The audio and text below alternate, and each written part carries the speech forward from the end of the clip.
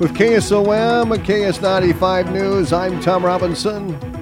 Rain totals around the area. Dwayne from Nottoway reporting 7/10 of an inch at Dare, 1900s. Atlantic 3/4 of an inch. Audubon 1.3. Lewis 45 100ths. Lyman 1/2 inch. Marnie 1/2 inch. Messina 49 100ths. Red Oak 44 100ths. Southwest of Stanton 43 100ths.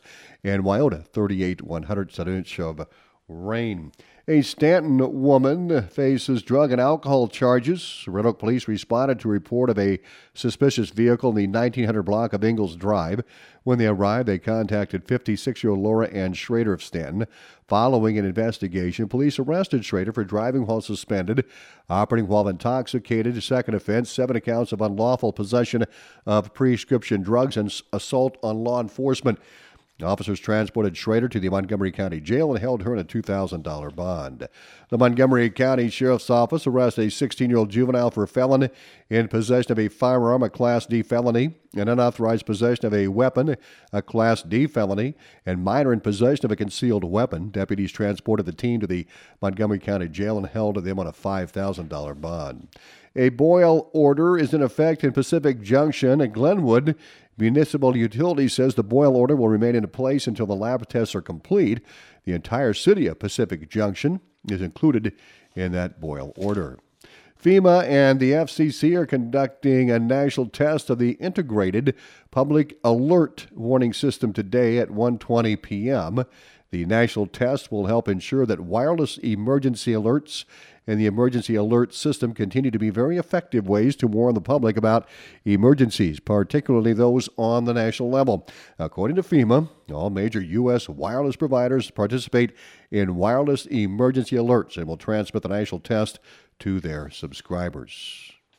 The Iowa Department of Natural Resources is hosting a public meeting to discuss proposed largemouth bass regulation changes at Swan Lake in Carroll County. The meeting is October 5th at 5 p.m. in the lower level of the Swan Lake Conservation Education Center.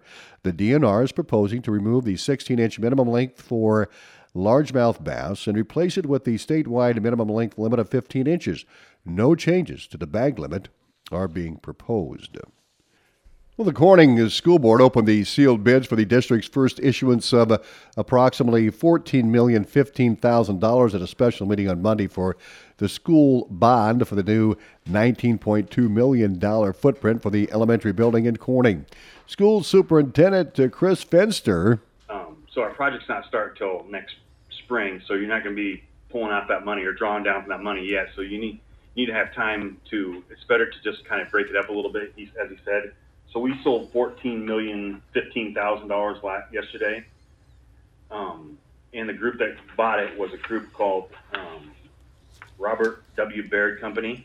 Now, the bond referendum means renovating the Corning Elementary School, additional square footage, including an area for K-5 classrooms on the East Pod, a new multi-purpose, and a safe room.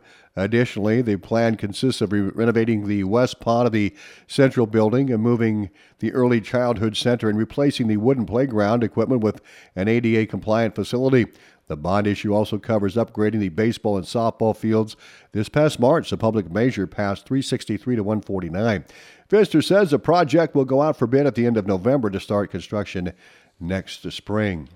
Cass County Board of Supervisors yesterday discussed the capital project priorities and is scheduled to develop a capital improvement plan. Mandy Billings has the story.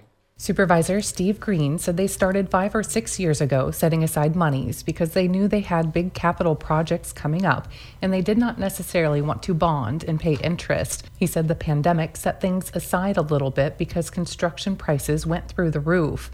However, Green said they are getting enough money now that they need to get things earmarked. Obviously, we have an issue with our roads department's shops, most of them built back in the 40s, 50s, and the equipment doesn't even fit in some of them anymore, and things like that. And those are big dollar things that I think we need to be laying out a 5-year plan, and it is brought up that you could have a 5 and a 10-year plan, but we need to lay something out officially on paper of a schedule that we can at least shoot for and future boards can shoot for to take care of some of these issues. We obviously have issues in the courthouse with heat and air things with drainage problems. It's all stuff that would require bonding if we didn't have this cash laid aside. But it's time for us to put something official on paper. The board agreed to work with a goal of October 31st to November 7th to have a preliminary plan on paper with some estimates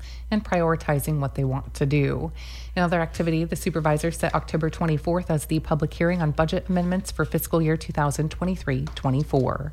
I'm Mandy Billings reporting. And the Cass County Library Association will hold a pizza puzzle and pub night on Saturday, October 21st at the venue in Atlantic. Atlantic Public Library Director Michelle Anderson says the event raises funds for Dolly Parton's Imagination Library program in Cass County. Imagination Library is a book gifting program where registered children under 5 get a book in the mail every month.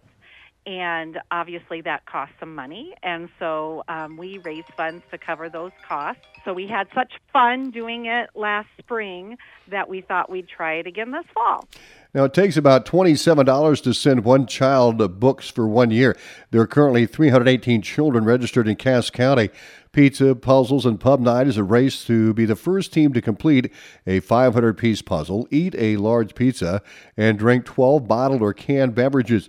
Those who choose to drink an alcoholic beverage should come with appropriate ID. We are taking registrations for teams of 4, and you can do that either online. There's a Google form that you can find on our Facebook event, or every library has paper registrations. You can come in and fill out a paper registration.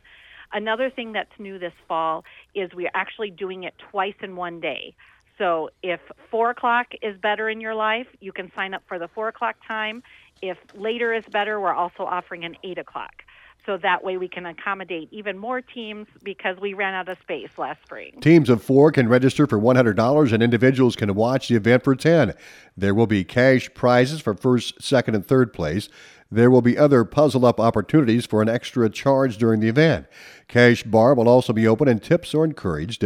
Registration for the fundraiser, including payment, is required by October 13th. Sarah Archibald will be hosting the event. KSOM's own Sarah Archibald will be there to moderate and MC that event again on the October 21st.